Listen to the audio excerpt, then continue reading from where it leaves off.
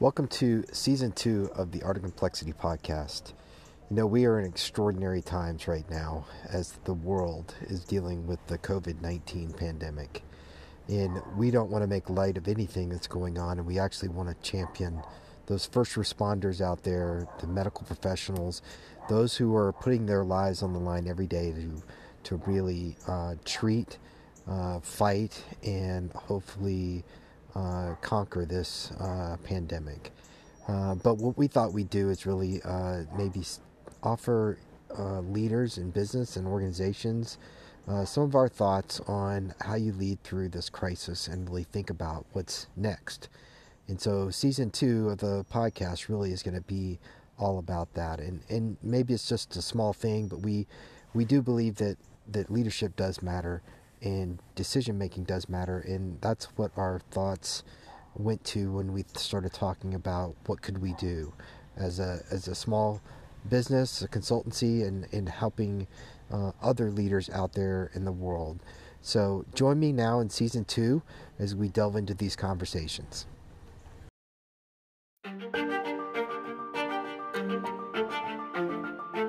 Welcome to the Art of Complexity podcast, where we explore how people and organizations understand and tackle the most complex challenges they face on a day-to-day basis. Simply put, how they think and act beyond. If you or your organization faces a challenge that seems to just be unsolvable, then you're in the right place. Now, here's your host, Roy Adams.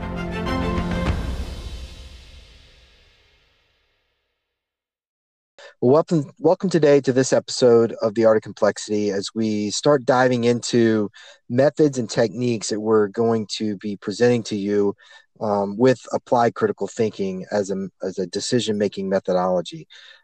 Today's episode is one of the techniques that we're going to share with you. It's called problem restatement, and it's really born out of this whole idea of making sure that we identify the right problem that we need to be tackling. So, with that, I have my two other co-hosts with me, Indy and Vince. Welcome. It's good to hear you and good to see, or not see you, but at least hear you today. Thank you. Yeah, thank you, Roy. So, Indy, I'm just going to turn it right over to you and really want to understand this whole technique and idea of problem restatement. I mean, those are two simple words, and it might seem intuitive if I say them, but really, what do we mean when we say you got to do a problem restatement? Sure. So as we promised in the last podcast, we're going to jump into some of the techniques, and today we're going to talk about problem restatement. Let me paraphrase a couple of quotes up front. If you state a problem well, you're halfway to solving it. And no matter how hard you try and how much you analyze, you can't look at issues that wouldn't occur to you had you not defined the problem well. You simply can't see those things that you need to see if you don't define that problem well. So I'll start by asking a question. Have you ever found yourself at the end with a brilliant solution and only one big issue? It doesn't solve the problem. Have either one of you ever found yourself there? Oh, sure. Many times I can think of. Yeah. Yeah, I think So I'd say rushing to the solution is probably the worst thing you can do. And I think your quotes highlighted that, Indy. It does. And I will say just this past week, in the pressure of wanting to deliver something, I was asked to provide an overview for something that I have experience in. Well, the only issue was that even if I wrote the most brilliant piece, which is a stretch for me, I would never be sure to hit the target. Why? Well, the problem hadn't been defined in a way that narrowed the scope down so that I could do discovery and solutions work. So the question again is, how often or how much in the aggregate do you attack something to try to find a solution or a decision only to find that you missed the mark because you really didn't understand the problem? In my experience, that occurs frequently in very complex and complicated areas. And let me give you an example from my past. And it's a little bit of a humorous one. And it's during the Second Gulf War, we non-civil engineer fighter pilots and maintainers had the task of building a tent city as the war was soon to start. And we needed places for the troops to sleep as they were arriving every day. And now, absent guidance, fighter pilots will tell you that initiative is always a good substitute until it's not.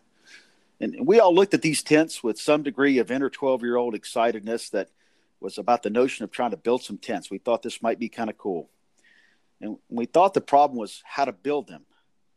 But after we finished, we realized that the significant root problem hadn't been identified, and that really was where to build them and on what ground. And especially important, which way does the prevailing wind blow to decide where to put the latrine tent? Oh, Wow. I see where that's going. and you guessed it. We built it upwind. Now that wasn't a great result, and that's a longer story and not appropriate for today, but it gives you an example of what Vince was just talking about, which is rushing to solve a problem, right? For businesses, do you look at your current position and do some forecasting? And if you do, how many times have you stared at your current revenue stream to try to discern what's it going to take to feed the beast? How much more growth in bookings and backlog do I have to keep that revenue stream viable and to build a growth path so that I have confidence, not only myself, but my team, my board, my stakeholders have confidence in my solution. If you find yourself in that place where you're not really able to do that forecasting well, part of your problem may be having stated the problem well. Now let's say that, let me give you a few more thoughts here. Let's say that your gut or your data tells you that you don't have enough backlog for your future business to sustain it and to feed that beast. Now, many folks would jump right into, just as we were talking, Rush, to go, hey, get a hold of marketing, get a hold of the growth VPs, and schedule a meeting to lay out the problem and ask for solutions as soon as possible. Now, those all could be good actions, but do you really know what the real problem is, or the problems are? It could be more that are at the root causing your gap. And of course, as part of critical thinking, we always encourage leaders, mind the gap. You need to understand that gap. And that's really what problem restatement is all about. And that's what we're going to discuss today. And I'd like to pause for a minute and just say, maybe Roy, you could speak to when's the right time to use this? Well, in my experience, and I think what all three of us would probably have similar experiences, is that it really needs to be used, especially in the decision cycle that we've put forth. It really needs to be used almost in all phases of any business life cycle, and even more so when you move out of what we call the complicated into the complex, where there aren't readily apparent relationships and causality between, in your example above, in a falling revenue number or a falling booking number, the problem statement is you rush to it's a sales issue or a marketing issue, and you really haven't dug down into really defining the issues or the context into where you are at that point in time. I think of, an image that was always taught to me was, imagine the Greek and Roman god Janus, where you have that vision of looking forward at the same time you're looking back, and it's almost always happening. You never really land on a solid problem statement. That you always need to reevaluate it as new data comes in. So, it's really about understanding the assumptions that I may have in that problem, and then saying, is this still an assumption? Is it valid? Is there any data or facts that will substantiate this or invalidate it, for example? And I think, we've been seeing a lot of assumptions in major policy decisions, in the last, 30, 45 days as the government's been trying to deal with a pandemic. And you have to ask the question: are they restating the problem often enough to be able to make decisions that they need to make? Vince, maybe you have some other thoughts. Maybe the value that would be added to an organization by really, having this in their toolkit and practicing it on and on all the time. Well, sure. I had a question about what Indy and you just said, and that was, I believe one of the LinkedIn comments was, wow, now that I've heard what you're going to talk about concerning critical thinking, I want to do a critical thinking day. But when you do a project review, or what we used to call an in-progress review of a significant project, wouldn't a problem restatement or a problem statement review, even that first 5 or 10 minutes, be a good thing based on what both of you all said? Well, yeah, absolutely. It should be. It should be something that should stay at the forefront of any decision-making process, in my mind. Andy, what do you think? No, I agree with you completely. It's you're not solving the problem yet, and that's really what Vince said earlier. By restating the problem, you're trying to make sure you understand it correctly. It's really thinking about it. Yeah, I think I've made the mistake in the past of not reviewing a problem statement when I was either in charge of a planning team or a significant project. And maybe another mistake that I've made in the past was maybe we admired the problem too long and we didn't get to significant steps to solve it. But I can understand a problem restatement is very significant. And the value add for that is it's going to help us expand our thinking and not where we not solve the problem. Again, I believe it just enhances our ability to see greater context and factors interrelated to that problem, maybe a second and third order effect, like that downwind problem with the tent, Cindy. Yeah, absolutely. And with that in mind, then let's jump into some of the methods. And in fact, right off the bat, I'm going to use one of the techniques, which is to really flip this 180 or ask it, differently. Instead of asking, hey, what would work? Maybe you look at it and ask, hey, what are some of the problems? What hasn't worked? And I'll start by, giving some examples, and we can talk about them a little bit. And then as we continue to move through, give maybe a wrap up example at the end. But these are common pitfalls. And so one of them may be that there's no focus. The definition is too vague or broad. And here's an example. If I ask, hey, what should we do about profit erosion? Well, that is so broad and so vague. It really doesn't identify the problem. I mean, right off the bat, you understand you're going to have to dig deeper into that and keep restating that. And we'll give a few more examples here in a little bit. Another one is that, frankly, you could go right around the other way. The definition could be too narrow. Mm-hmm. Let's say that an account has been rebaselined twice. How do we get account managers to focus on the stability of the account? Well, stability of the account may not be the problem. I mean, we've already really almost said, hey, here's a solution, instead of actually digging into what is the problem. Right. Mm-hmm. Roy, you were talking about assumptions earlier. Vince was, that you could have a problem statement that is just loaded with assumptions that haven't been proven out. Here's another example. Technical resources from our company will not be available. Well, how do we know that? I mean, I can't tell you how many times I've been approached by people who want to immediately jump to a solution loaded with assumptions that as soon as I challenge one or two assumptions, it immediately starts to crumble their solution, right? Oh, yeah. Another example would be, hey, I really have already thought through this.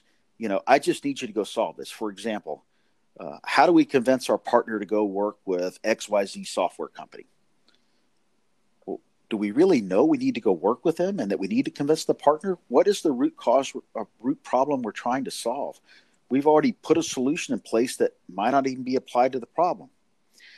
Those are a couple of good examples. I'd like to pitch back to Vince, you and Roy, if you've got other examples that you wanted to bring up. Well, the one that I came to my mind was, a very complicated issue that we had during our combat operations and counterinsurgency operations in Iraq, where we had a situation where we had a large swath of our area of operation controlled by one tribal leader, tribal sheikh, and he controlled everything.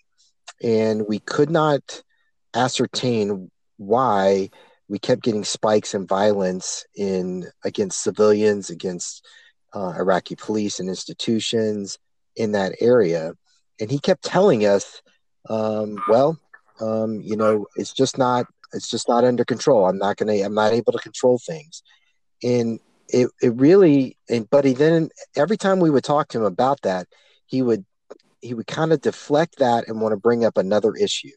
And it was this issue of 2.5 years earlier, 2 Apache helicopters had been flying over his land and shot off counter radar flares and lit date palm groves on fire on his land, and burned about 25 to 50 acres worth of date palms. Now, we had no idea that he was still processing a government claim with the U.S. military at the time to try to get reparations upwards of about $5 million. And so the whole problem we had in this whole area was because we had assumptions about his motivations that were just not borne out of reality until we started really digging in and saying, why does he always ask us about this thing that was 2 years ago? And we'd hand it off to the legal guy, go find out what's going on. And it would work its way up the chain of command and come back down. And, it's still, quote, in processing. Well, the reality is that he was using that as a way to keep control over the tribe, and all that revenue and all that money was gone, and he couldn't control it. So it wasn't until we really dug into our assumptions and started asking him questions that we realized the real problem that we had. I don't know. Does that resonate with you, Indy? So that's a great example. And Vince, anything you want to add? Well, yeah, I think in the present context, with this pandemic, I believe many of the assumptions are thrown out the window. Will human be or changed, whether it's more inclination for dodging co-work spaces because they don't know the cleanliness, eating more at home than eating out. There's just so many assumptions that need re-evaluated right now. Most people would say the plan's thrown out the window and the assumptions go with it. Yep, I agree. And we've got just a few minutes left here, and I'll wrap us up with an example, and I'll walk through a few problem statements. But I'd like to carry a little bit forward what you were talking about, Vince. So, most people's revenue streams are hurting now. Yep. And the question really is, are you looking at the problem of your revenue in a way that is different than have you looked at it in the past? And are you questioning the problem in a way that's going to illuminate the context for you in the future? Those hidden, for example, just what Vince was just saying, you may have assumptions baked into your problem statement that may prove to be untrue, as the new normal, the new next, proves those out to be false. And so let me give you some closing thoughts here, if you will, then on problem restatement. Look, this is about iteration. You can use multiple techniques to get yourself there, and I'm going to give you an example. So let's say you have a construction project. Let's say it's a runway construction project, and you're told, hey, we've got a water issue. Now, that does sound like a problem, right? It could be a problem with the construction. It could be lots of problems, but is it the problem? What if I restate this and ask simply, why is the water issue a problem? Sounds like a easy thing to do, right? Mm-hmm. Well, when you do that, it starts to reveal the context or elements that factor into the consequences. Could be logistics problems. It could be schedule changes that affect and help you describe what is the real problem. It's kind of the point you were talking about earlier, Roy, with your deployment. Now, what if I flip this 180 and I ask from the project or overall, I might ask, hey, what decisions are impacted by the water issue?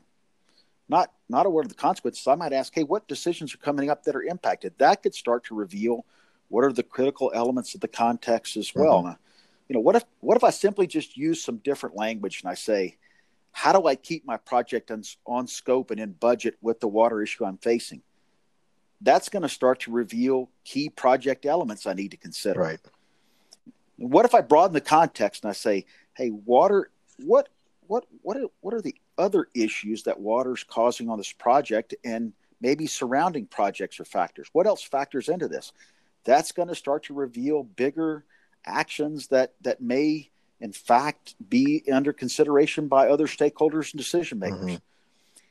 These are simply techniques that when we teach or consult, we use these to do a deeper dive with our clients to help ensure we're answering the right question with confidence, and that our solution that we work with them will bring positive results. And I'm going to leave you with the teaser, for upcoming episodes. We're going to continue to build on this example of water and a few more of our applied critical thinking techniques. We're going to, and I'll say water issue, it's really not what you think. It's going to be something different. Now, borrowing from episode 2, you guys are armed now with a few more arrows in your cognitive quiver, so you too can start to look at the direction of your decisions and your team's decisions, and hopefully tracking to better outcomes. Well, both of you, I want to thank for being on today as we discuss this. It's really important that I think we continue to bring in real world examples. And if you're a listener and you want to ask us some questions, we encourage you to connect with us on LinkedIn and put a comment in the show notes or in the post and let us know what questions you might have. What didn't make sense that we talked about, or what could we elaborate more in? A couple episodes ago, we talked about the 4 C's, and we've already gotten a comment and asked, hey, I'd like to hear more about that. And we'll end up doing something about that in the future for you. But I just want to thank you for listening today, and then to look for the next episode, because as Indy, teased us, we're going to be talking about the next technique, and in that technique, it's really relevant to any decision making where you have an organization that's broader than just yourself. Well, actually, I guess it could be even if it does affect yourself and your family. And we'll get to that in the next episode. So, any final comments from either of you as we wrap up? No, thank you. No, thank you, Roy. You bet. And I look forward to listening to you guys and talking to you guys next. And for our listeners, we'll see you on the next episode of The Art of Complexity. Like and share if you don't mind. We're on Anchor.fm, Spotify, any app that you have podcasts. We'd love to have you to like and subscribe. And then we also post show notes and a little summary on LinkedIn. And I will tease you with that we're developing an article series that will reinforce some of these techniques and thinking that is going to be published pretty soon. So thanks, and we'll talk to you in the next episode.